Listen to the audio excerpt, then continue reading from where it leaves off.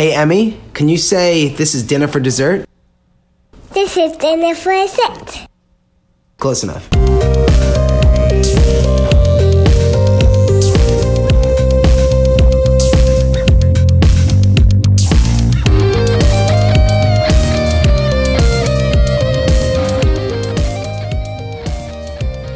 Hey, Jonesy.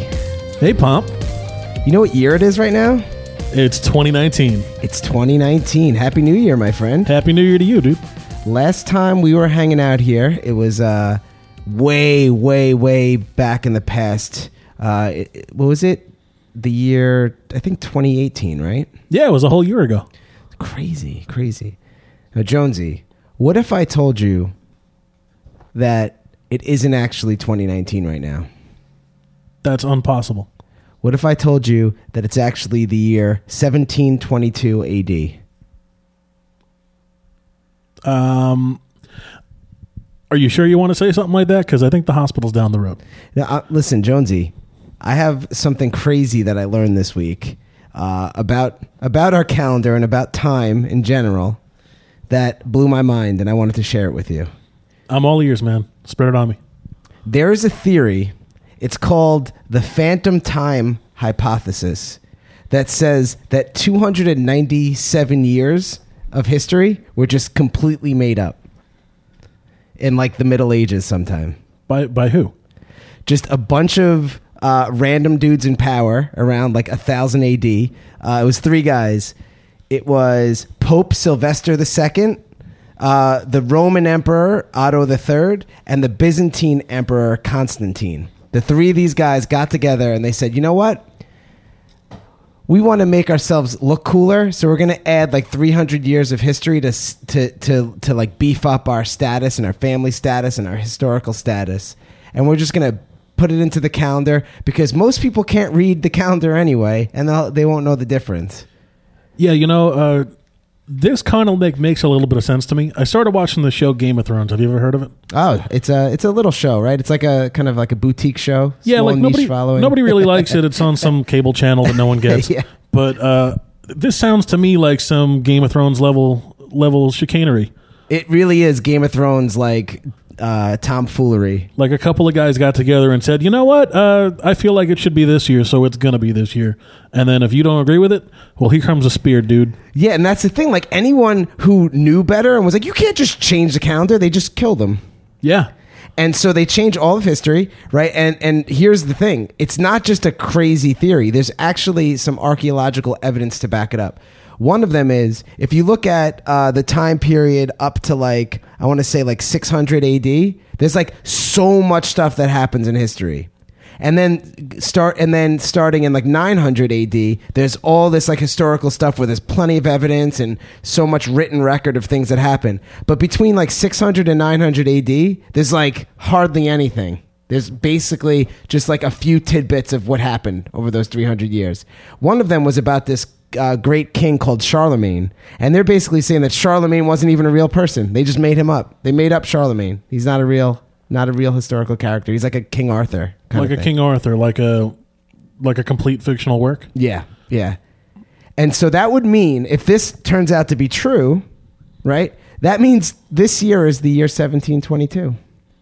Wow. Should we be getting ready for the Boston Tea Party then? I think so. Is that what happened in 1722? I feel like that's around that time, right? I think we're off by like 50 years. Yeah, someone's gonna call me out on that one. The good thing is we're not a history podcast, so if we're wrong with all of our facts, nobody's going to fact check us. Oh, absolutely. Yeah. So that blew my mind, and for those who may be interested in hearing more about it, you could always shoot us a message on Twitter or Instagram, and we could send you the link. But it's crazy. Or you could just Google it yourself. It's called the Phantom Time Hypothesis. It blew my mind. I think it would blow your guys' minds as well if you read the full article. See, I think that's wild too, because it's so they give a lot of information in the article that seems like it makes sense, but at the same time, like, I don't know much about history. Like, I couldn't tell you like what year a certain thing happened or not. Like there might be a very good explanation on why certain things in time don't exist. Like, did that gap in time where nothing was reported take place during the Black Plague Because I would imagine that people wouldn't be writing a lot during that time in history.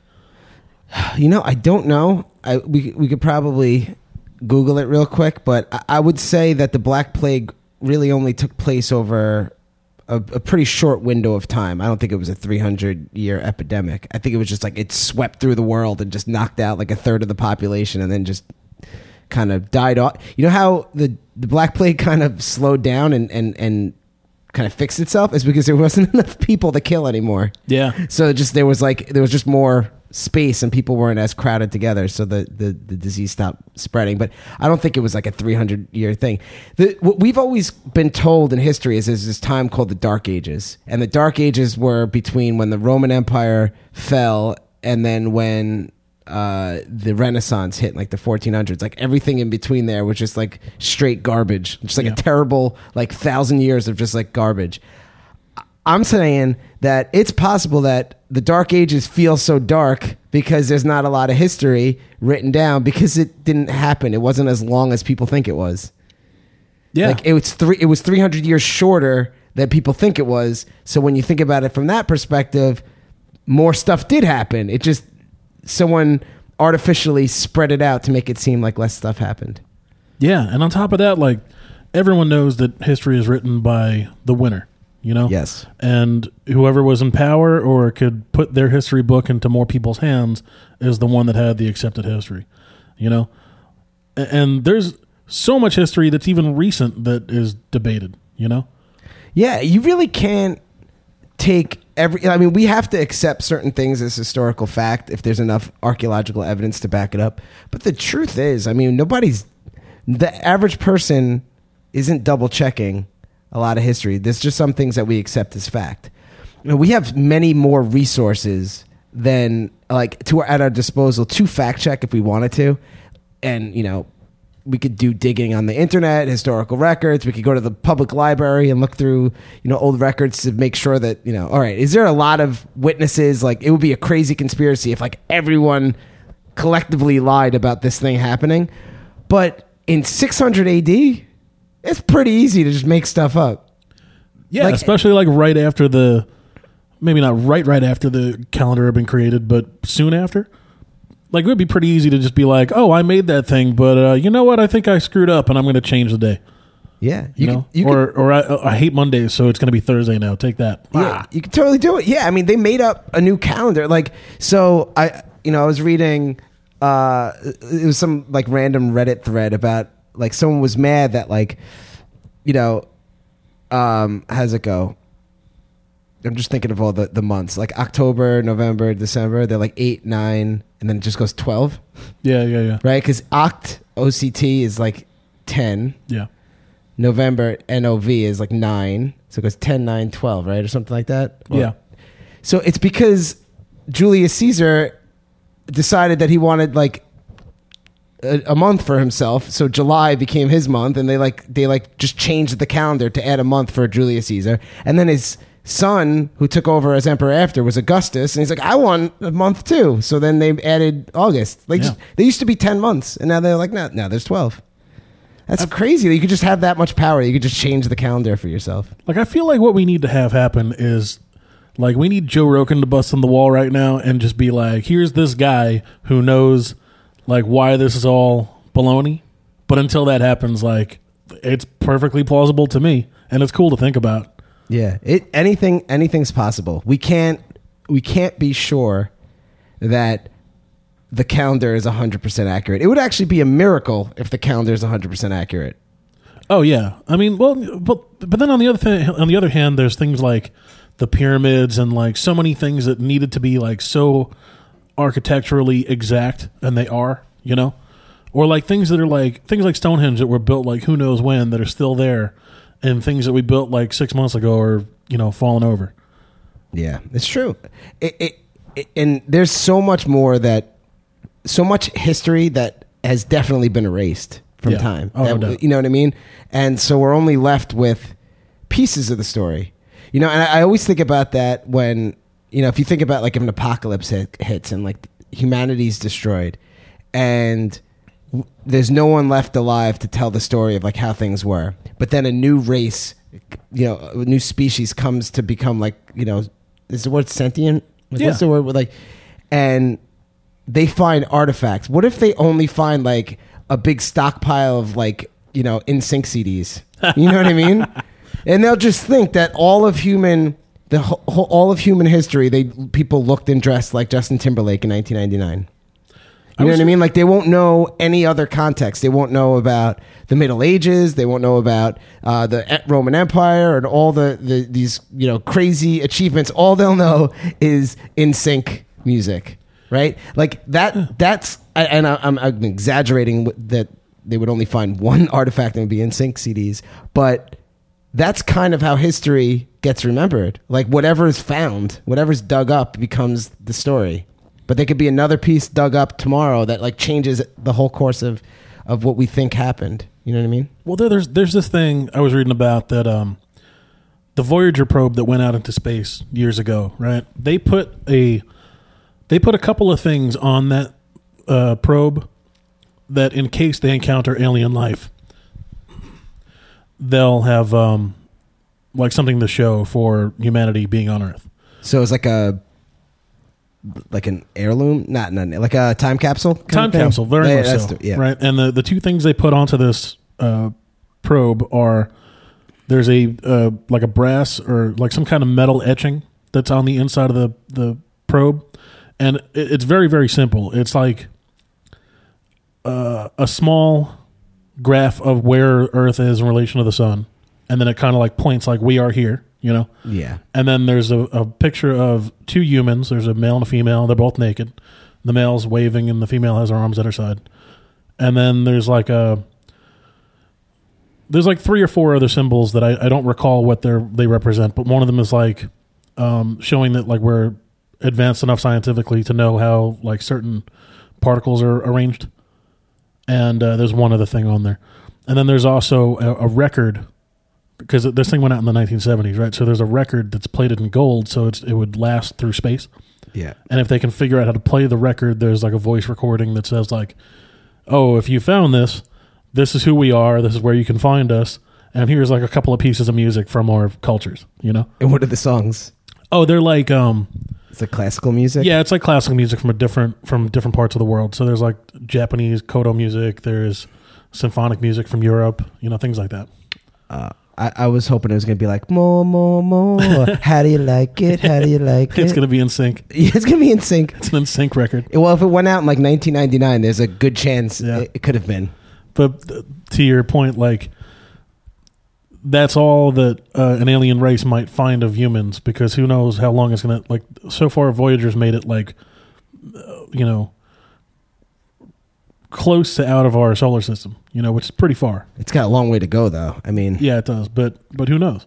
Yeah, and it's crazy because it happens on a much more micro level, just in regular life. How, say you're someone from, I don't know, you're from Kansas and you grew up on a farm, and one person from New York moves to your town randomly, and you meet that person. However that person is, you're gonna think, until you get more context, you're going to think everyone from New York is like that person. Oh, yeah. I'm sure with the band being on tour, you encounter that a ton, right? Oh, yeah. I think one of the cool things that happened when we were on tour was you can tell that we change people's perceptions of what New Yorkers are supposed to be like. Because I think there's this like clear definition of what like someone from New York, specifically not Manhattan, like either from Brooklyn, Queens, or like Long Island, you expect us to be like very Guido-y or like Jersey Shore or something like that, and then you meet us and we're like punk rock dudes in a band, living in a van, and it like throws off the whole perception, but you can't blame people for taking whatever information that's available to them to make a kind of an informed opinion on what they're going to be like. So take that and magnify it in a situation where, like, say, the universe, the humanity goes extinct and they find artifacts. Like, whatever they find, hopefully they find good stuff that we've done, but they could find really dumb stuff, Oh, yeah, they're going to find Jenko jeans and like copies of E.T. for Atari back in the bottom of a landfill somewhere. Exactly. So like, I don't know. That's just a crazy thought. But anyway, you guys may be noticing that there's only 2 voices on the show today. That is because our great friend and co-host Erik is down with the flu. Actually, he's got the flu and a sinus infection, so he's got a double whammy. Yeah, he's trying to keep us healthy and stay away from us. Although he's going to be phoning into the show at a later point. So, do you think it's the bird flu or the swine flu? I think it's actually a combination of both. It's some kind of avian porcine.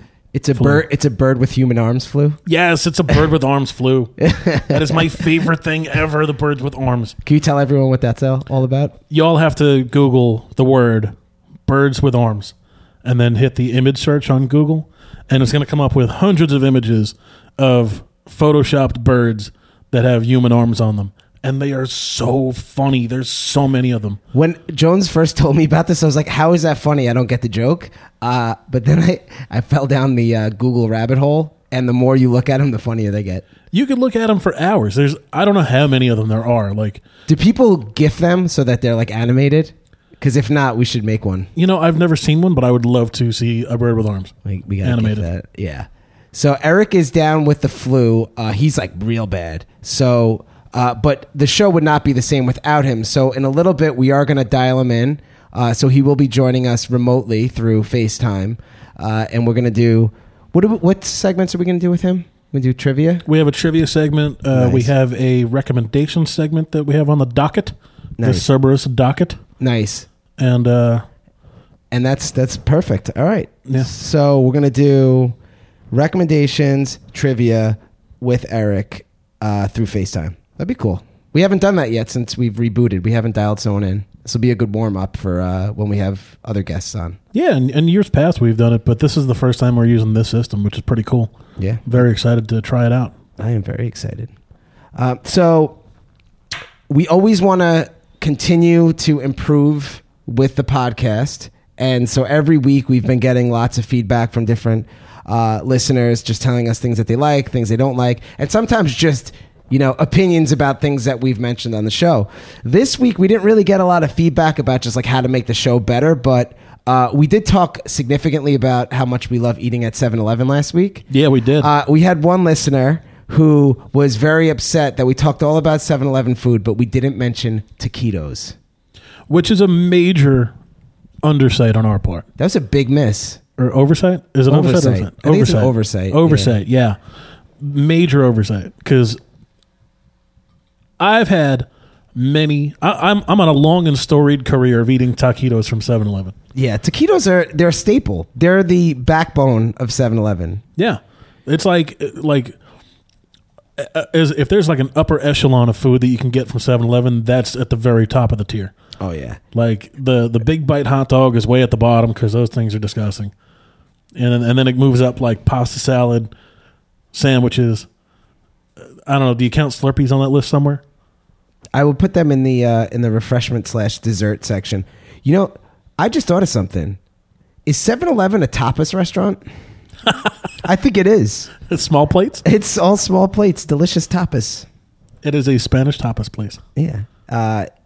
So we apologize to the audience for not talking about taquitos. I want to mention a predecessor to the taquito. You would say the trailblazer that kind of set the path for the taquito to ever exist, and that is the bakery stick. I wish they would bring the bakery stick back. The bakery stick was... I liked bakery sticks so much when I was younger that all my childhood friends took notice, and bakery sticks actually was one of my nicknames at one point. Like, that's how bad it got, that my nickname was bakery sticks. And... I'm shocked that they don't have them anymore. They used to sell them. They've been replaced with the taquito, which is delicious. But the bakery stick, I think it was better. It was more like the taquito seems like a rolled up taco kind of thing. Like it's like a rolled up tortilla shell, whereas the bakery stick was almost like it was like doughy, right? It was more doughy. It was like a hot pocket. Yeah, a bakery stick was like a hot pocket, but in the shape of a breadstick. I had my brother's friend growing up worked at 7-Eleven around the corner from my parents' house, and I would have never eaten food from 7-Eleven ever if this guy hadn't been like, no, you got to try those. Like, they're legitimately good. Like, he made them all the time for himself. And I went in and I tried, I think I tried the pepperoni pizza bakery That's a stick. good one, yeah. That was the best. One time, this is a true story. I wish Erik was here to hear this one. Maybe when we call him in, we'll tell him about this one. So Erik and I were on our way back from visiting some friends in Maryland. And on the way up from Maryland to New York, we stopped in Philly. And the specific reason we stopped in Philly was to get cheesesteaks. Yeah.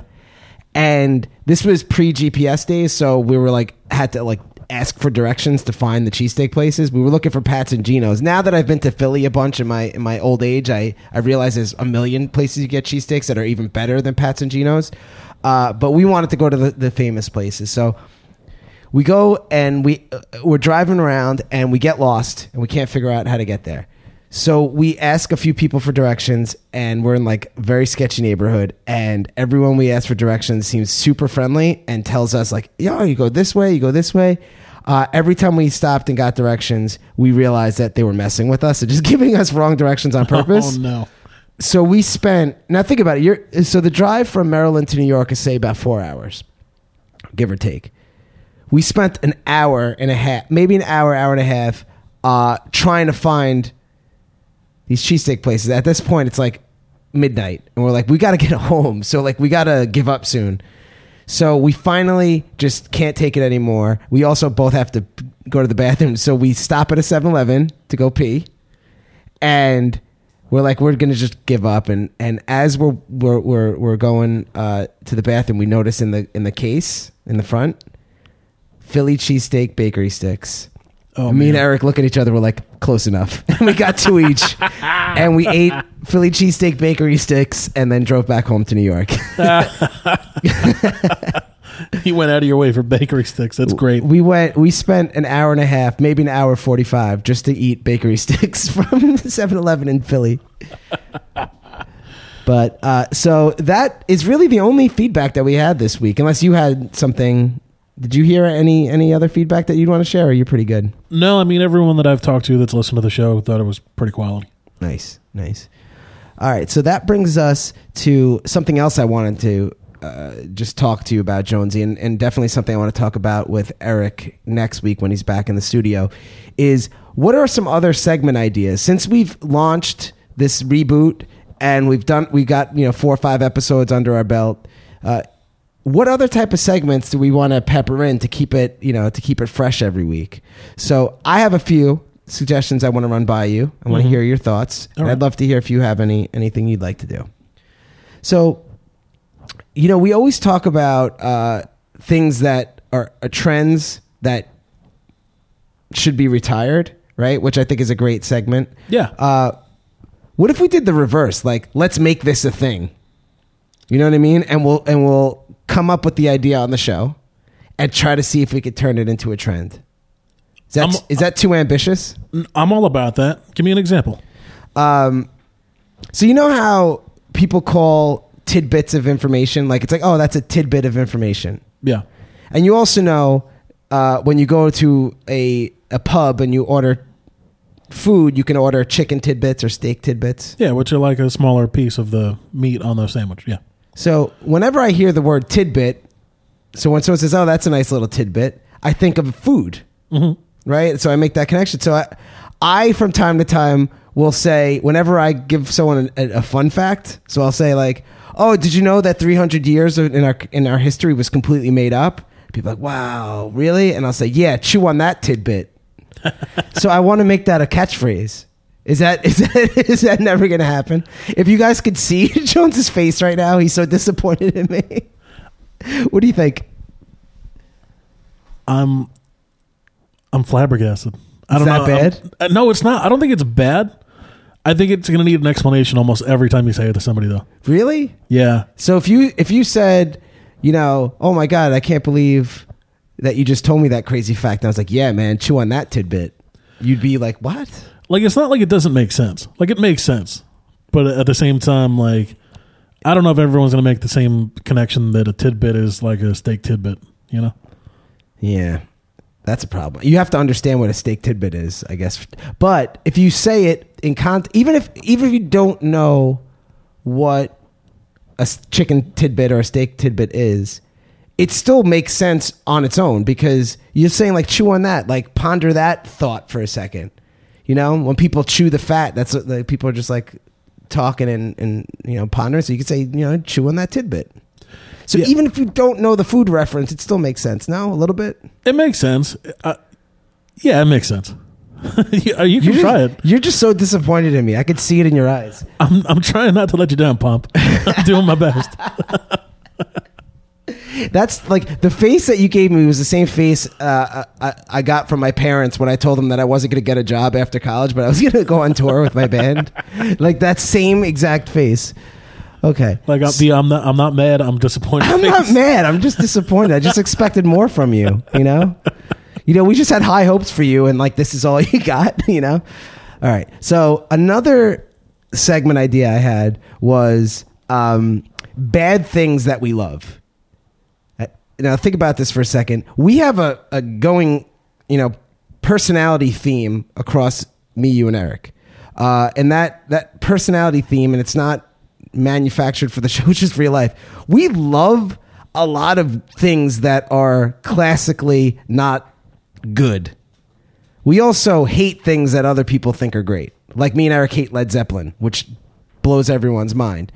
But we also love things that, like, on paper, probably not great. For example, eating food from 7-Eleven. Like, technically, I know our love for it, but to the outside world, 7-Eleven food is not considered, quality cuisine. Oh, no doubt. So that would go under the category of bad things that we love. Yeah, I think to you and Erik, you guys are more outward with that than I am. But at the same time, there's plenty of things that I think are a guilty pleasure. Like I think that I get the whole Led Zeppelin thing. Like, I don't agree with it because I grew up with them. But if you, well, that's good things that we hate. That could be another segment. Yeah, like that. I get, but I grew up with them. Like you and Erik didn't have parents that listened to them a bunch. I feel like. Yeah, no, my parents listened to Rod Stewart, the sound of a cigarette burning down to the filter, and Neil Diamond. That's about it. Yeah, so like that, like when you hear like a dude like screaming like, "Oh, squeeze my lemon till the juice comes out," like that doesn't make any sense. No. Like that's stupid. Like I get that, I get that totally.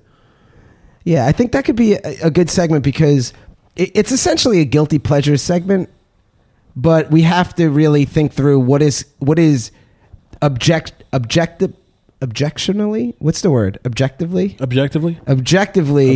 bad. Yeah.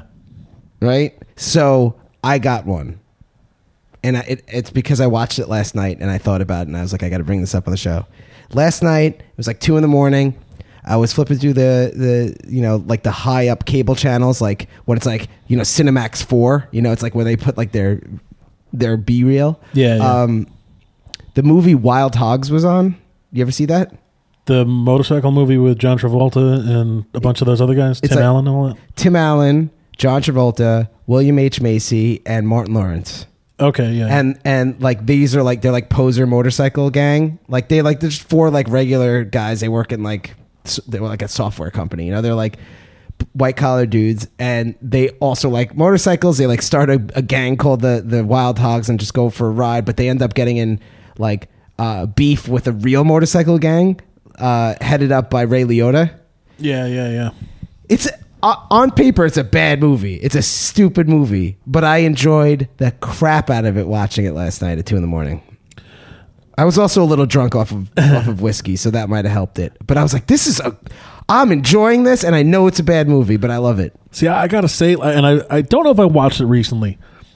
I remember during the first viewing of it, saying to myself, like, oh, this isn't the worst. Yeah. I hate some of the actors that are in it, but only because of other movies they've been in. Like who do you not like? Well, Travolta has like an up and down pattern. Like Travolta's in my favorite movie ever, which is Pulp Fiction, but then he's been in things like Battlefield Earth and like countless horrible movies. Yeah, he's a mess. Tim Allen's in it, you said, right? Tim Allen's great, man. He's the Santa Claus. Yeah, but you see the Santa Claus movies I can't take. Really? Yeah, I don't like them. I might have to say that the original Santa Claus movie is I'm going to throw this out there, possibly in the top 3 best Christmas movies. Wow, top 3? Top 3. Oh man, we gotta erase 300 years of history to go back to our Christmas episode to go talk about this one. Oh my God, no, I don't think that one's that great. But like, I like him on Home Improvement. I think his stand-up from the early 80s is pretty funny.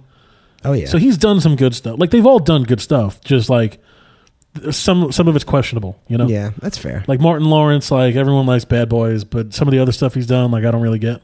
He's been in a lot of good movies that are. Martin Lawrence, his entire catalog, with the exception of Bad Boys and his show Martin, are bad things that I love. His literally every other movie he's in. Blue Streak, National Security. Do you know any of these movies? No. So, all right, watch both Blue Streak and National Security. Great Martin Lawrence movies. They're terrible, like on paper terrible, but they're hilarious. Blue Streak also stars Dave Chappelle, so it's worth seeing. I'll give it a go. So bad things that we love. I mean, I think there's countless bad things that we love, and that could be a decent segment. Oh yeah, because we could go on and on with this forever. I feel like. Yeah. Like there's some, but especially Erik. Like he's gonna have a bunch. You're gonna have a bunch. I'm gonna have a ton that like might not line up with what you and Erik like usually talk about or have like fond memories of, but like that's where I come in. Like I'm like the spice of the show. You are the spice. You are. Speaking of the spice, that hot sauce you got me 2 episodes ago. Yeah. Whew. Changed my life, my friend. Can I tell you a story about that? So I got myself the same bottle, right? And I tried it. I poured out a little bit. I was going to try it on an egg omelet one morning. Me and my fiance are sitting at the table, right? And I dump out a little bit out of the jar, maybe like a penny's worth onto the side of the plate. And I used my fork to take the sauce out of the jar, right? I wiped off with a napkin the fork, and then I put the fork in my mouth to wipe it off again. Just that little bit of residue sent me through the roof. Oh yeah. Like it was like the cartoons when like the whistle goes off and it's like, oh yeah, exactly. You know, I couldn't take it, just that little bit. So then a couple of days later, I had some friends over and we got some Taco Bell, right? And my one friend he's Guatemalan, right? And I said, hey man, do you eat spicy food? And he goes, oh yeah, all the time. I love it. So I was like, oh, you got to try this hot sauce out on one of your tacos. As soon as I take the jar out, he's like, oh, I've seen that on this YouTube channel where I watch like people eat hot food. And this is one of the hottest ones. I got to try it. He dumps a bunch out onto his taco. And I'm like, oh no. Like a hot sauce packet worth? Yeah. Like a normal, like mild sauce from level of Taco Bell sauce. And I'm like, oh no, that's way too much. Oh my God, you're going to die. He ate it. No problem. What? Like not even a face. And I'm like, me and you have eaten some hot food together, right? And I think we've tried the hottest stuff like on paper. Like we have a high tolerance. Yeah, and like there's plenty of times that we've eaten hot sauce where we knew it was hot, but we like put on a face. You know, like we toughed through it and we're like, oh no, it's not that hot. Yeah. This is a sauce that I consider to be that's not possible with. You can't fake it because your whole face turns bright red and starts sweating. Yeah. And this guy ate it no problem. He wasn't sweating at all? No problem. No flushed pink face? His only comment was like, oh, that's pretty good. Oh, that's pretty hot. Wow. That's it. Dude, if I would have... We need to get this guy on the show. If I would have ate that level of hot sauce on anything, I wouldn't be on this show today either. Yeah. I'd be in the hospital along with Erik and everybody else. Like, I'd be done. I put that on soup. Like, so I was eating chicken noodle soup. Yeah. And I was like, I'm going to put some of that hot sauce in there. Now, hot sauce, when it's at this level of potency, if you put it on like a chip or you know, just dip a chicken wing in it or something, you could strategically like maneuver it in your mouth so that like it doesn't hit all the walls of your mouth. So like it minimizes the impact, right? When you put it in soup, it coats literally every single orifice. Orifice is the wrong word. Like every little nook and cranny. In your mouth. And the burn continues for the entire bowl of soup. And the soup is already like temperature hot also. Yeah. So that's like straight torture. That was a bad idea. I was like, and I kept doing like that. You know, when it burns so much and like water doesn't help Beer makes it worse. Anything carbonated makes it like 1,000 times worse. So you start like breathing deep in to get like the air in. Yeah. I was breathing in so heavy while eating the soup to try to like cool down my mouth that I got lightheaded. I basically got high and I like almost passed out my soup. I was like, this is a terrible idea. Why did I do this? But the funny thing is, like, I keep going back for more because I'm like addicted. It's delicious.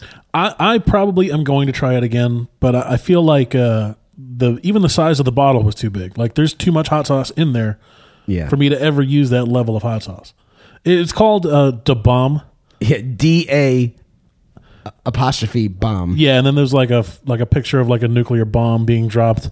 And if you ever see it in the store and you want to, I don't know, you're suicidal or something, go pick up a bottle and give it a try. Because actually, you know what? I take that back because it's not going to be enjoyable for anybody. It's too hot. Yeah, we do not recommend it. That is not on our recommend list. But if you're daring and you like spicy food, I mean, obviously there are some people like your boy who can handle it. Yeah, he's from space. I don't know. That's crazy. He's got an asbestos tongue. That's crazy. Yeah, we've tried a lot of stuff, and it's really hot, but I've been thinking about it, like just to really put it in a category of all the spicy things we've done. It's really hot. It's crazy hot, but I wouldn't put it in the top because I actually can use it on food. While it becomes quite an adventure, I could actually use it on food.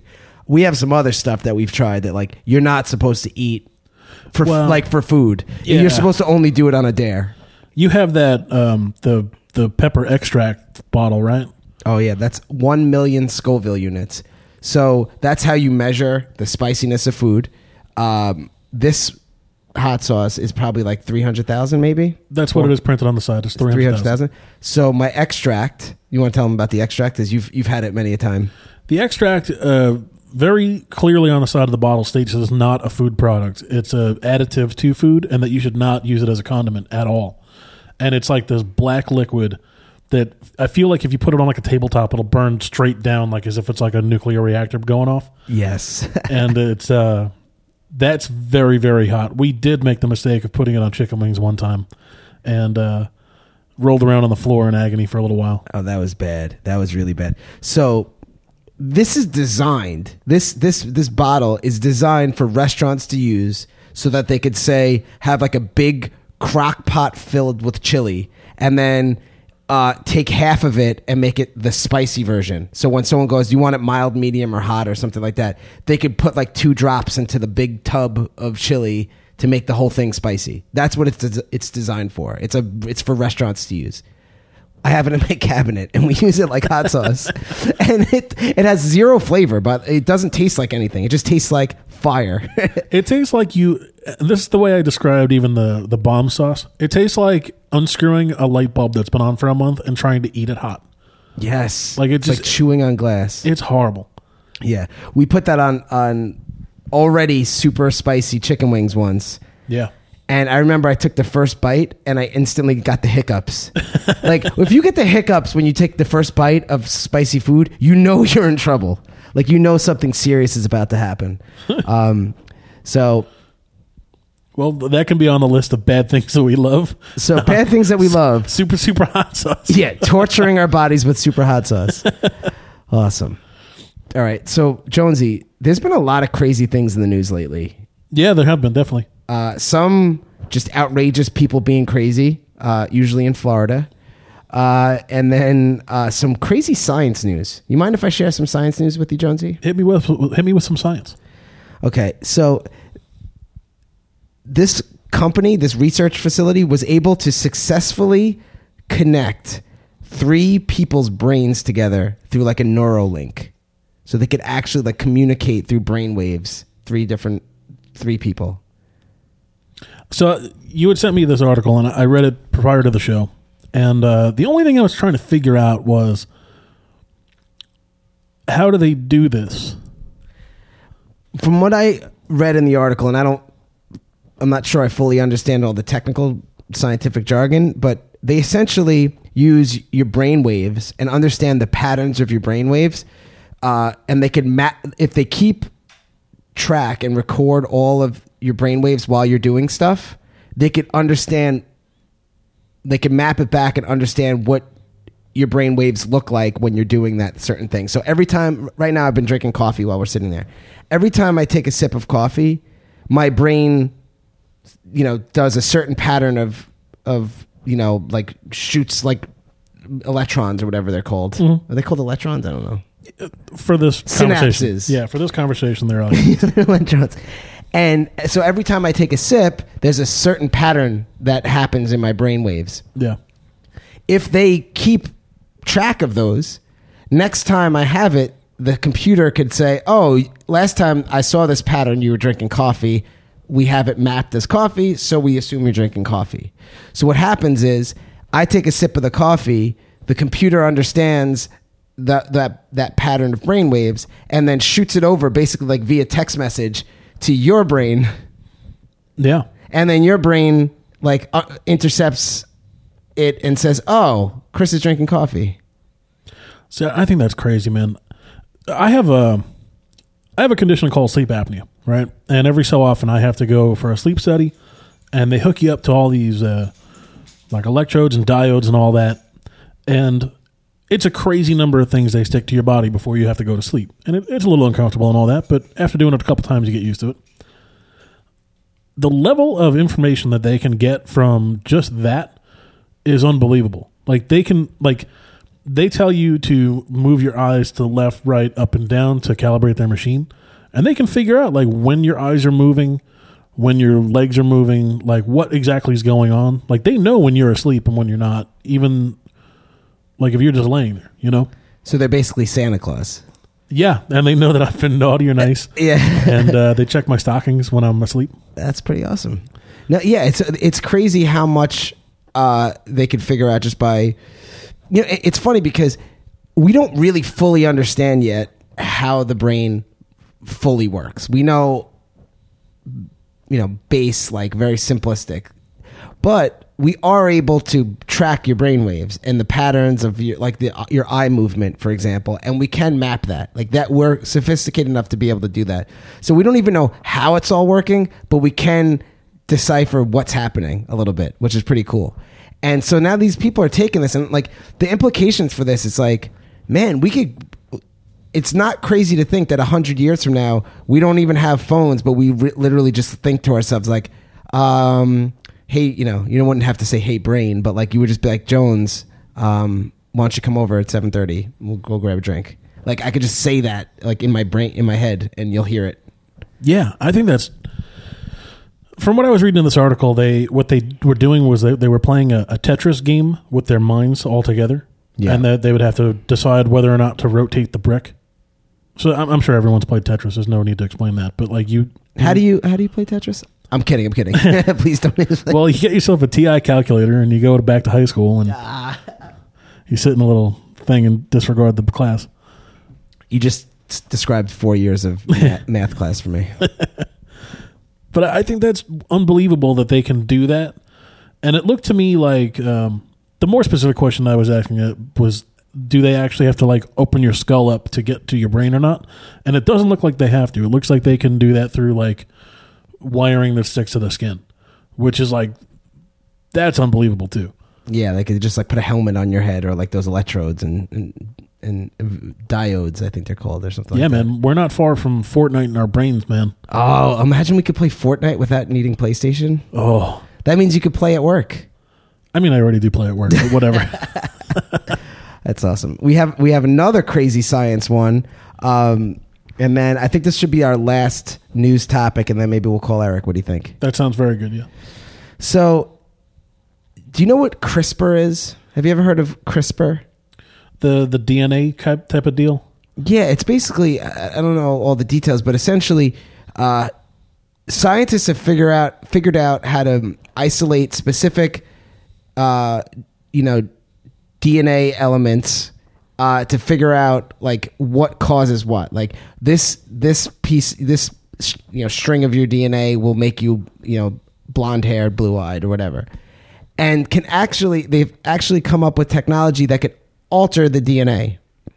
So you could essentially engineer the DNA of an embryo to make a human however you want it to be. Like once they figure out all the technology, they could once it's like fully mastered, they could say, "Hey, Jones, you and your fiance want to have a kid? Do you want them to be to never be bald? Do you want them to be really tall, blonde hair, blue eyes, whatever you think is like the ideal human, right? You could like pick it and design the kid." Wow. Yeah, you want to hear it gets more messed up. Yeah. There's a lot of ethical issues that need to be worked out about this, right? Because we could end up with a race of like literally everyone on the planet can be the same design essentially. And then if you don't want to do the genetic editing or whatever it's called, like DNA editing, your kid's going to be disadvantaged. Like if everyone makes their kid super strong and smart and like has like amazing qualities and you're like, nah, I just want my kid to be like normal and like natural, whatever comes out. Yeah. Your kid's going to be disadvantaged for their whole life. So it basically forces the entire population to do it. Well, I think the bigger problem with that is that we don't really know what we're doing. So like, yeah, like we could make you like resistant to a certain virus, but then some other virus might come along that now we've removed that part of our DNA. Maybe that could take advantage of that removal. Oh yeah. I think that's the bigger thing is that like by making us resistant to one thing, we might open the door up that we don't, that happens all the time. Like with everything you ever do, like, oh yeah, the number of changes that could occur just because of one decision, Oh my God. Yeah. So, and hold that thought, because I have something I want to talk about when it comes to the downstream that's called the butterfly effect of certain decisions. While all these scientists are debating the ethical consequences of this DNA editing, some rogue scientist in China actually just went and did it and edited the DNA of 2 twin girls, and he did it, funny enough, for a good reason, to make them resistant to HIV. And their biological father, happened to be HIV positive. So the thought was, if we edit the genes for these kids, then they're less likely to get the disease. And the scientific community flipped out because this is like so unethical, because it hasn't been thought through yet, and there's and all this stuff. But the kids came out and apparently they're healthy and fine. But it's basically setting off a chain of events. Like if this guy did it once, what's going to happen. People are going to do it more and more. And to your point about diseases, like we could really screw things up here, or we can make we could change our species. We could basically control our own evolution. That's the best way to think of it. Yeah, which, like in a vacuum, that sounds like a great thing, but in practice, I'm sure that we're gonna find a way to screw that up. Like that's just the odds are against us. Yeah, and even from a biodiversity perspective, we want to make sure that there's enough diversity in our species so that if the next Black Plague comes out, some people are just going to be naturally resistant to it and others aren't. So our species in totality will hopefully survive. Yeah. You know what I mean? But if we genetically edit everybody and there becomes this like in style version of what the perfect human is supposed to be like, we become very at risk if everybody's got that same genetic makeup or similar genetic makeup. So thought that was crazy. This rogue scientist is caused like serious backlash right now. This is game changer. And I was reading that he's under some kind of arrest, and that might be like kind of unethical too. Like, has he committed a crime that's so heinous that he's got to be jailed?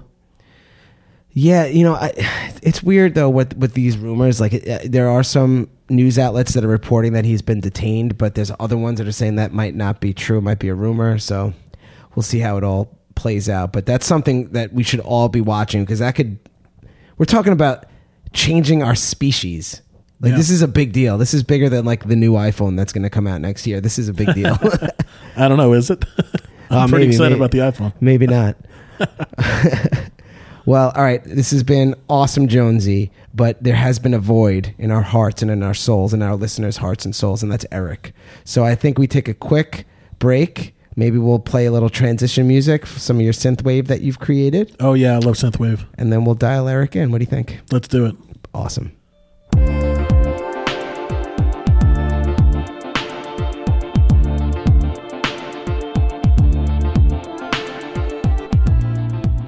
Jonesy, I love your synthwave music. That one is so chill. I forget what the title of that one is, though. That one is called The Evil Dead, and I think that we've decided that The Evil Dead is going to be our outro song. Oh, is it? Yeah. Nice. I think, unless you've written something that you think is better. No, I mean, I'm sure I'll come up with something better, but for the time being, that's a really good one. It's also a good transition. Yeah. Word. So we have a very special guest on the phone, Jonesy. Ooh, who is it? I don't know. It is the one, the only, Mr. Erik Owen. Oh! What's going on, fellas? What's up, man? How you feeling? Terrible. How about you guys? Well, we're feeling better than you are, but it is kind of gloomy in the studio right now without you here. Oh, man, that means a lot. It's gloomy in my fucking bed, too, where I've been laying with the plague for the last week. Yeah, what's it like having the plague? It's pretty awful, man. I mean, it's better than they make it out to be, but it's pretty terrible. So whatever rat that bit you, you should probably, kill that rat. So I lucked out and got the flu, and then on top of that, I got a sinus infection. So literally from top of my head to my feet. Do you have any... Done. Yeah, that's crazy. Do you have any like rings or like blotchy rings on your skin at all? Like blistering? I don't even want to check.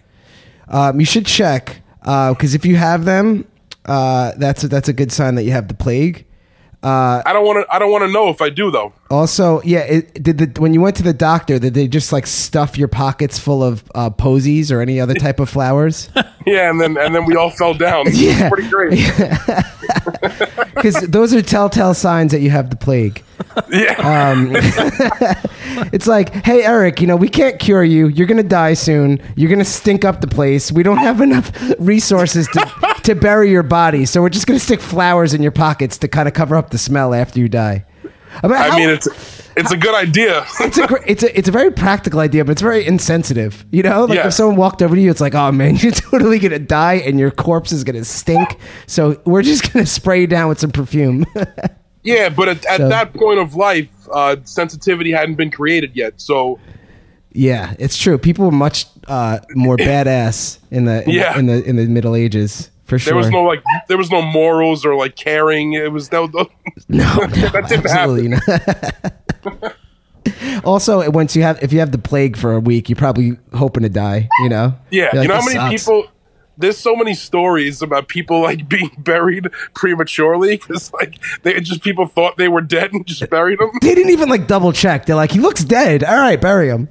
They used to. I think there was like a point where they would tie a string to a bell. So if you did wake up in the grave, they would dig you back out.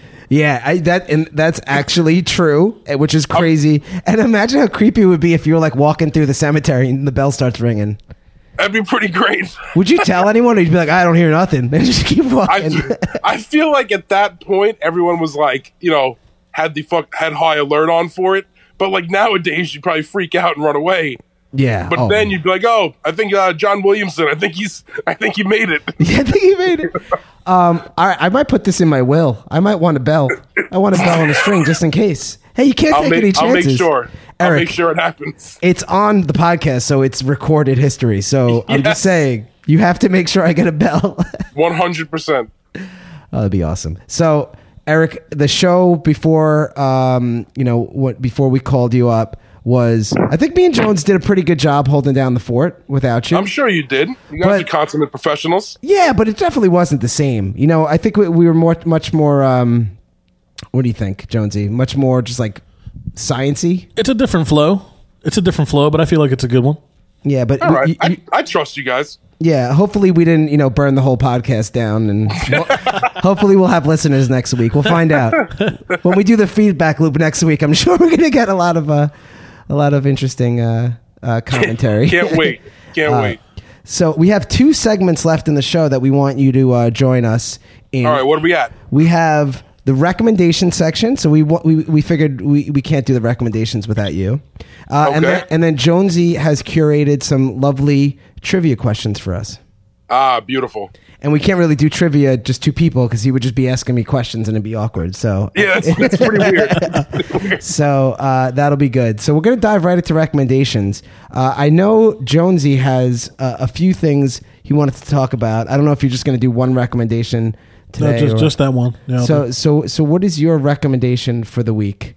I want to recommend the TV show Bandersnatch on Netflix. It's a standalone movie-length episode of the TV show Black Mirror. It's friggin' awesome. If you've never seen Black Mirror, it's like an anthology-type TV show. Kind of like how The Twilight Zone is. Like, they're all standalone episodes. You can watch them in any order. And they all kind of have like an overarching theme of beware of technology. Like, this is where it may be headed, or like what the pitfalls of new technology could be. Super entertaining show, very well written. The plots change wildly from episode to episode. So that having been said, Bandersnatch is the first choose your own adventure Netflix program, meaning a menu pops up at different points in the show, and you choose which path it's going to go down. And there's a surprising number of choices to be made during the episode that have different repercussions for the characters. The show is about a kid who wants to be a computer game programmer, and it takes place in the mid-'80s. And he, depending on the choices you make, he's differently successful at how he makes his game. Like, there's not to spoil anything, but like you can go from like an awful game to a great game, but different prices are paid by the characters. Okay. And being that it's a choose your own adventure, does that mean that the story is completely different if you choose like A versus B throughout the show? Oh yeah. And it ends differently every time? I think you can end it one of several ways, but like the endings where they actually show the credits, I think there's like 4 or 5 endings. So it's like But there's multiple endings to the actual show. So there's multiple endings and then probably a ton of in-between differences. Like maybe the ending is the same, but in the middle, like, you know, he drives I've never seen it. So he buys a Ferrari instead of a Pinto, you know, or something like that. But at the end, the thing happens at the same. So you get to like, once you finally get to a point where the credits can roll, it also gives you an option to go back to one of your previous choices, and you can watch it unfold from there if you want to. And me and my fiance watched it, and we did it a couple of times before we were like, all right, we got it, you know. And there are a couple of like Easter egg things in the show where like there's props and things that are nods to earlier episodes in the series. So for like big fans, you'll pick things out and you'll be like, oh, that's really cool. Like that's from that episode or whatever. Is it the kind of show that now that it's choose your own adventure, you want to watch it multiple times and try to see all the different? If you don't sit there on the first viewing and sit there and really watch every single thing, yeah, you could very easily go back and watch it again. In fact, I might actually do.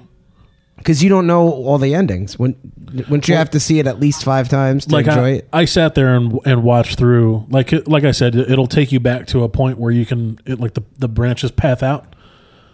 The paths branch out. Yeah, it's like the branches path out. I was like, why does that sound funny? Yeah, I was like, I couldn't put my finger on it. I'm like, I know that's not right, but I don't know if it's wrong. Yeah, you can watch from where the fork splits in the road, and the split forks in the road, and you can make different decisions as you go along. So I think I watched all but one ending. How many choices do you think? And first of all, how long is the show? Total. Well, that depends. You know, you could watch it for, like, I don't know what the shortest runtime is possible, but it's got to be around an hour. Okay. All right, well, put it this way. I got to an ending with my choices in like 11 minutes. Oh, yeah. Yeah, that's and the show was like, hey, maybe you want to go back to this area and change this. Oh, wow. That's so funny. Yeah, I'm getting gypped, man. I want some more airtime here. Yeah, like I said, like you can get to an ending quickly, but there's only a few endings where the credits will roll. Like there's only a couple endings where they're going to acknowledge that, like, okay, the show's over. Here you go. Okay. So could you go back in like a loop and like if you keep making random choices, you just get stuck in like the show never ends? Oh yeah. No. It'll always like bring you back to a certain point. where you would just choose the other path. But what if you chose the same path that you did the first time? Would you go in an infinite loop? I mean, then the next path you would change.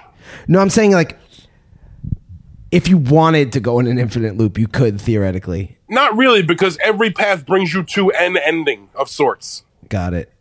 I gotta try this. This is intense. It seemed, and you could do it on the TV like with like a regular remote. Choose your adventure with your remote. It's right through Netflix. It pops up on the bottom of the screen. It gives you two choices, and you choose the select button on whatever system's remote you're using. Yeah, so like I watched it on. I have like a smart TV, so on my remote, there's like a left and a right and up and down diagonal button, and like an enter button in the middle, and that worked. Oh, so you're just like right. You know, but if you watch it on like a video game system, I'm sure you can use their controller. Or like whatever on your way phone, you can just tap it. Yeah. Okay. It's fantastic. That's really cool. I got to try this out. I've heard a lot about it. And it's just a cool idea to have choose your own adventure TV. Yeah. They need more of that. Choose your own adventure books when we were younger were so much fun. Yeah, and then like on top of that, even like in story of the thing, like it nods to the fact that like you're watching, like he's making a game that is a choose your own adventure type of game. Yeah, I don't want to spoil that part of it, so I'm not going to say much to like jump in. Yeah, but all I'm going to say is like it does nod to the fact that. Yeah. So it's like, I believe the term people use is very meta in the sense that like. Yeah. Yes. Yeah. Yeah. I like that. That's very cool. All right, that's a great recommendation. I will watch that. I have not been watching much Black Mirror since. I think there was one episode that I was like obsessed with. It was called, oh man, I can't remember what it's like, Junipero or something like that. San Junipero. It's my favorite episode from that show. What an amazing episode. So yeah, everyone should be watching Black Mirror. I need to watch more Black Mirror. I gotta watch Bandersnatch, and I might just watch San Junipero again just because I was. There's only like 13 total episodes of the show. Because each season is only like 3 or 4 or 5 episodes, so you can bang through it. Yeah. Yeah. Also, I got to say, like my favorite episode was Hang the DJ. That's a great one. That's my second favorite. Yeah, that's a real good one. All right, awesome. I love that wreck, Jones. It's a good one. Yeah, that's a good one. I think it might be better than mine. Mine's a little bit more straightforward. It's another show on Netflix. It's actually called Bodyguard. It's a British show. It stars Richard Madden. You may not know that name. That may not be a household name, but you would know his face if you watch Game of Thrones. He plays Robb Stark. It's really, really good show. Essentially, I'm not going to tell you the whole plot. It's pretty straightforward from it's like a crime thriller drama political, type of thing where he is a bodyguard for like the Secretary of Defense, but he's a former army soldier and he's very against the war. And he's lost a lot of friends. He has PTSD. So he's torn where his sole job is to protect the life of this woman who he can't stand because she's been pushing for the war effort.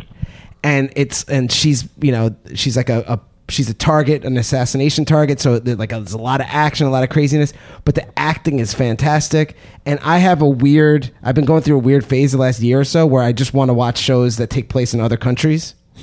I don't know why, but like it's that's fair enough. Australian TV shows, British TV shows. It kind of reminds me of Luther in a lot of ways, and Luther is one of my favorite British shows of all time. So good. So it's just a great show, and I recommend it. I got one other recommendation. It's not really a movie or TV show recommendation, but it's a tech recommendation. There is a website. I don't know if you guys have heard of this. It's called Unroll.me. Mm-hmm. And it's a place where you can go and you could type in your email address and it'll show all the newsletters and mailing lists and all like junk mail stuff that you're subscribed to. And you could in one fell swoop just unsubscribe from all of it. So if you're one of those people like me that gets like a ton of junk mail in your email, you could go on there and super easily unsubscribe from all those crappy newsletters. You may not even realize how you got signed up for them, but it's like, when you sign up for, Netflix, they'll start sending you Netflix newsletters and it piles up over time. So I wanted to, you know how else it happens? How? When you sign up for sites like Unroll.me, and they sell your email address to other sites to send you newsletters. Oh no, you think that's what they're doing? Eric, don't make me paranoid, man. All right, guys, I take back the recommendation until I do more research. Don't use it yet. Eric's got me scared. So have you used the pump? I've used it. I love it. It's been a lifesaver for me because I sign up. I'm the kind of guy, and I'm a tech nerd, so I try everything. I download every new app, and I may use it for like 12 minutes and then delete it. But every time I download a new app or sign up for a new website, I pile up all this junk mail, and it gets unruly. So I go in there and I could unsubscribe from like 100 mailing lists in like by hitting one button. And do you notice that there's less mail in your inbox now? Tons, yeah, it works instantly. Okay, because I'm gonna try. Yeah, definitely try it out. The thing is, it basically uses the functionality that is in the bottom of every newsletter. If you look in a newsletter, on the bottom, there has to be. It's part of something called the Canned Spam Act, where you can't. It's considered spam if there's no way to get out of it. You go down to the bottom of the email, there should be a little unsubscribe button, but it's very annoying to do that one by one in all your emails as they come in, and then they make it. You go to a website, and it's like, "Are you sure you want to unsubscribe?" You're like, "Yes, I want to unsubscribe," and then they ask you why you want to unsubscribe. This skips all of that, and you could unsubscribe from like 100 newsletters in one shot. So I'm actually going to do it later. Yeah, try it out. Let me know if they sell your email address. I'm sure they will. Yeah, probably. And then, all right. So I got 3 recommendations. This is bad. I'm overdoing Wow. it. I'm overstaying my welcome here. This one isn't a tech. It's not a movie, TV show. It's not entertainment. It's actually a life philosophy to add on top of Eric's life philosophy, which was, Eric, remind me, yours was today you, tomorrow me. Yes. And it's about helping people and just pay it forward kind of thing. Uh-huh. Mine is stop, collaborate, listen. It's fantastic. Just think about it. Yeah. It's by a wise sage named Vanilla Ice. and I saw this on LinkedIn, actually. Someone posted it. It just says, stop, collaborate, listen. And I was like, oh, my God, that's the first line of Vanilla Ice's Ice Ice Baby. But if you look, Rob Van Winkle knew what he was talking about when he wrote it. If you think about it, that's not a bad way to, like, live, specifically like in business. Like the 3 of us with our podcast, like if every once in a while we just stop, we collaborate, and we listen to each other, we're going to do great things, I like where your head's at right now. So there you go. So that's my other recommendation. Everybody stop, collaborate, and listen. Like everyone's got to know that Ice is back with a brand new edition. Obviously. I wish we could play that song, but stupid copyright laws and royalties. Yeah. All right. So you've done so many recommendations. Yeah, what's yours, man? All right. I'm not going to do a recommendation. Why not, man? You're like Mr. Recommendation. Yeah, I know. And I'm going to change it up because we talked, you guys talked both about Netflix things, which was pretty crazy. Yeah. So I want to do a little, I'm going to switch the segment up real quick, see what you guys think. I'm going to do something, things that I think are overrated right now. How do you feel about that? Wow. Well, I'm a little unprepared. So these are like anti-recommendations, like things that are getting more hype than they should. Yes. Okay. I have one in particular going with the Netflix theme that you both have started, which I was unaware of before this even happened. All right, let's hear it. Fucking Bird Box. Bird Box? That's the a Netflix movie with Sandra Bullock, who still looks fantastic, by the way. That she doesn't age. It's crazy. She is not ugly. It's like the biggest hype right now, and the memes from it are taking over. Like everybody with blindfolds. The point of the movie is there's like a killer. Like I don't know if you can call it a plague or like a disease. You don't really know what it is, but if you look at it, you kill yourself. You personally like commit suicide. You personally commit suicide in like some fucked up way, like running into a fire or diving headfirst out of a window, whatever it might be. Wasn't that the plot of the movie The Happening with Mark Wahlberg? Yes, which was another god-awful movie. So they basically recreated the bad plot of an already bad movie and called it Bird Box? Yeah, but at least in The Happening, they tried to show you what the actual thing was that was doing it. And it was like Mother Nature getting her revenge. Mother Nature is a biatch. Okay, this they don't ever tell you or show you. All right, so and you watched it and you did not like it. Okay, so it's been so hyped lately, like on everybody's Instagram. People are posting about it on Facebook. Like I've seen this thing all over, and everyone's talking about it. So last night it was like midnight, and I couldn't sleep. I was congested, and I'm like, a 2-hour movie. Yeah, I'll do it. You know, man, I couldn't wait for this thing to end. That bad, huh? It was so terrible, and I don't want to like bad acting, bad story. No, what made it bad? Acting was fine. Sandra Bullock's great. All the other actors in the movie were fine. Just the actual story was so brutal. And there's one point, it's not a spoiler, it won't ruin the movie, but about 15, 20 minutes in. Should we stop and let people fast forward if this is going to ruin the experience for them? No, because it doesn't ruin anything. It's just like something along the path. It doesn't ruin anything for anyone.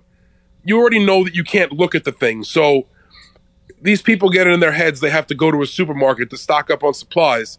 So they basically cover all the windows of a car and the backup cam so they can't see out of it. And they use the in-dash navigation to drive themselves to the supermarket. Like, that shit would never, ever work. That'd be very difficult to do. In a world of chaos where there's literally cars and bodies skewed everywhere across the road, you're telling me that a bumper alert and a navigation are going to get you to a supermarket, and they get to the front door of the supermarket. Yeah, you would have to drive 2 miles an hour. They were driving slow, but again, this entire city just fell victim to this. So there's no one else around. Every car is disabled where it was. Oh, that's so dumb. And they made it, and then they make it back. Wow. Into a garage. So is the far-fetchedness of it what threw you off, or was it just the whole plot? It was just boring. Like, were you just not into it? Like, just not entertained? Up to that point, I was totally into it, and then that happened, and I couldn't suspend my disbelief like long enough after that, and they fucking lost me right there. I watched it last night too, Eric, and I gotta say my biggest problem is that they laid out a set of rules and then didn't follow the rules. No, and like they did the over thing where like everyone in the group is like way more stupid than a person would be in that situation. Yeah, they kind of have to always do that just so that they could. I mean, I've not seen the movie, so I can't even spoil it because I'm just making stuff up. But like, they always have to have people do stupid things so that they could kill them off. But that's really so. If they're all like in every horror movie, like if no one does that, I'll be right back. Then like they all band together, it wouldn't be a horror movie. It would just be like an action movie. You know? See this you have to have the stupid people that like do the wrong thing and get killed. This should have gone a different path though, because it was only like, 6-7 people in a house. They all knew what was going to happen if they looked at it. They all knew the rules. We don't open the doors. We don't open the windows. Like, everything's covered. And then, like, this one girl just, like, hears a knock and goes, opens it. Like, really? Really? Did you not just see everyone in your city die? Like, really? Oh, that's crazy. That is bad. You know? Yeah, that's just, it's weird how... I guess this is the good thing about art in general and entertainment in general, like how some people could think something is so great and other people could think it's so terrible. This thing hit records on streams for Netflix. So everybody's liking this movie. There's a small pocket, it seems, of people that hate it. And Eric, you seem to be in that pocket. Yeah, like I thought it was brutal, overrated, and I do not recommend this to anybody. Use that 2 hours of your life to just go outside, take a walk, like do something totally useful. Call your parents, tell them you love them. Anything. Call a friend. Draw a picture, even if you're not an artist. I don't care. Do anything. Don't watch this shit movie. Like my biggest problems with it are, so very clearly you stated you can't look at the thing, otherwise you kill yourself. Are you guys that's the only rule. Are you spoiling? No, I don't think this is a major spoiler. Okay. Then like halfway through the movie, there's like a whole new group of people that can look at the thing and don't kill themselves. It's like, what the fuck? Like, The whole fucking rule is that you can't look at the fucking thing, and then there are people that do. And then on top of that, the last third of the movie was what got me. Like, the very end is just like, come on, like, really? Like, like, come on, really? Like, no, come on. All right, so I will not be watching this movie. It sounds awful. I feel like you need to, because I need to hear your thoughts on it. Yeah, you got to watch I'm it. scared I'm going to like it, and I'm going to. That's fine. I'm going to throw out the harmony of our show right now. I'd love to know why you liked it. That's why I don't care. It's not like without merit. Like the acting's very good. I would say up to the last third of the movie, it's pretty suspenseful. But it just like it goes off the rails. Like they didn't know what to do at the end of it. It was just like, rah. Okay, all right. I'm gonna watch it, even if I hate watch it. It won't be as good as when I watched Wild Hogs last night, but whatever. Such a great movie. It really is so good. And also, John Malkovich is in it, and I didn't know that. John Malkovich is in Bird Box? Yes, that was a nice surprise, and he's always terrific. Oh, that's good. So there you go, redeeming quality. All right, Jonesy, I think it's time for some trivia. Let's get this started up here. Ba-da-ba-ba-ba. It's trivia. Oh, the lawsuits are pouring in. We've been practicing. No, wait, we made up that jingle. I don't know what you're talking about. All right, so I have a theme of trivia that says I have 6 questions here to ask you guys, and we'll see who comes out the victor. Since last week was New Year's, and we're my God! I just realized that when people's name Victor, their name means like winner. Yeah, that's crazy. How did I not ever realize that? Just think about that, Jones. Like that's like a ballsy name to name your kid. My kid's Winter Pomp. You know. All right. Anyway, sorry. Continue. All right. So I have 6 questions and follow. Since last week was New Year's and everyone has New Year's resolutions, I'm choosing to make questions that are famous reinventions. Okay. Famous reinventions. All right. I'm game. All right. And I feel like they start easy and they get harder. All right. So how are we going to decide who goes first here? Erik could go first. He's got bird with arm flu. Yeah. Birds with arms flu. Okay, Erik, here's your first question. Originally a Hollywood leading man in the 1950s, he went on to reinvent himself as a comedic actor, starting with 1977's Airplane. Leslie Nielsen? That's correct. Woo! Well done. Well done. I was going to say Lloyd Bridges. Wasn't he in Airplane also, Lloyd Bridges? He was too. Wouldn't that have also been a good answer? He was in Airplane. That was not the one I was looking for. But it would have been. Yeah, but he didn't like stay on the path of comedy like Leslie Nielsen did. That's true. Stop trying to make Lloyd Bridges happen. It's not going to happen. All right, Pomp. He was in Hot Shots, just saying. All right, all right, Pomp, here you go. Let's hear it. What former Mouseketeer released his first solo album in 2002 titled Justified? Justin Timberlake. There you go. Easy peasy. All right, tied up 1-1. You might as well have just given his name. Yeah. So when Justin Timberlake was a Mouseketeer in 2002, he released an album called Justified. Who was I just speaking about? Yeah. All right, Erik. This one, I think you'll get this one. It ramps up a little bit in difficulty here. Right. Not all musical acts have successfully reinvented themselves, as evidenced by this band's 2011 release, Lulu, featuring the Velvet Underground's Lou Reed. Oof. That's a hard one. That's hard. That was my Bronx Tale impression. It's a very big band, a very big rock band, and it's a mega bomb. Like to the point where like fans of the band don't know it exists. I have no idea. It is Metallica. Metallica had an album called Lulu. Yeah, with Lou Reed as the singer. I would have never known. Yeah. All right, Pomp, here's your next one. Sometimes a company reinvents itself with its products. What company started in 1923 as a school supply company before breaking into toys with 1952's Mr. Potato Head? So the company that makes Mr. Potato Head is the answer. Yeah. Right?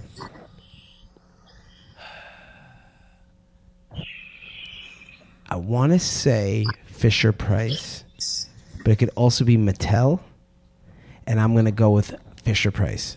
It's Hasbro. Oh, Hasbro. I was way off. I knew it started with an S, though. I knew that. Dang it. Hasbro. All right. Damn. No bueno.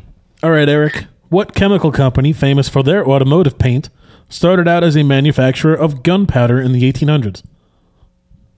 Can you repeat that? What chemical company, famous for their automotive paint, started out as a manufacturer of gunpowder in the 1800s? Huh. Automobile paint. I would say that the chemical company is the bigger clue. They're the biggest chemical company on the earth.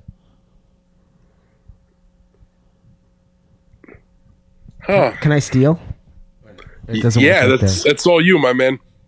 I only know one chemical company name, so I'm just going to guess that one. Dow Chemical? No, it's DuPont. Oh, damn it. DuPont? I was gonna say Brondo. Electrolytes. That's a hard one. Damn. Wow, Jonesy's hitting us with the hard facts here. All right, Pompeo. I'm nervous. Sometimes people reinvent themselves into an entire different profession. Peter Garrett was the singer for what Australian band before becoming a member of the Australian Parliament in 2004? Peter Garrett? Was he a singer, or what instrument did he play? He was the singer for this Australian band. Peter Garrett, Australian band. Damn it. I only know one Australian band, and the lead singer's name is Colin. So I'm gonna not get this right. Peter Garrett, and he's Australian, and he's a politician now. Yeah. When was his band famous? Like what years? I would say like the mid 1980s. They were kind of a one hit wonder. I got it. Dexy's Midnight Runner. No, it wasn't. Damn it! I have no Can I idea. steal? If you steal, this will be for the win because I think you guys are tied. This is the it last Midnight question. Oil? It's Midnight Oil. Midnight Oil. Look at this guy. Oh, Beds Are Burning. That's a So I great showed song. somebody that song who had never heard it about 3 weeks ago, and while showing the song, I looked at their Wikipedia to see what they were still up to, and that's how I knew that. Wow. Well played. I was fully outplayed in this game. I have no ill will towards you, Eric. I am happy for you. I congratulate you on a well-deserved win. I'm going to have to do some more Wikipediaing before next week's trivia. Yeah, Hey, man, what happens when we fall off the horse? We get back on, right? That's right. I'm pretty Don't happy with worry, that it'll be trivia. fun. That was an interesting trivia. Well played. Well played. That was good. That was Good nice. theme, too. How many questions was that? 6? 6 questions. 6. Yeah. Nice. Awesome. Well, I think that concludes our show for today, guys. Yeah. Thanks for having me on, even though I couldn't be there with you. Yeah, no, I'm glad that we have all this technology to make it work. We're so fancy. I'm glad we're so good at things that we made it happen. Oh, absolutely. I'm glad that, me and Jones didn't freak out like Garth when Wayne left Wayne's World. And we were able to kind of hold it together a little bit. So it was pretty nice. All right. You know the deal. Actually, no, Eric, you do it. You're on the line. You could do it. All right, you guys know the deal. Follow us on Instagram, Dinner for Dessert. We decided we're not using Twitter and Facebook anymore, right? Email us like my brother Tom does. dinnerfordessert@gmail.com. And subscribe on iTunes. Leave us a review. We would love that. And also subscribe on Spotify and everything else out there because we're on every single podcast streaming service. Yeah, the more subscriptions and downloads and whatnot, the better for us. So please do your thing and hook us up. Help us out. All right. Word. Until next time. Bye. Peace.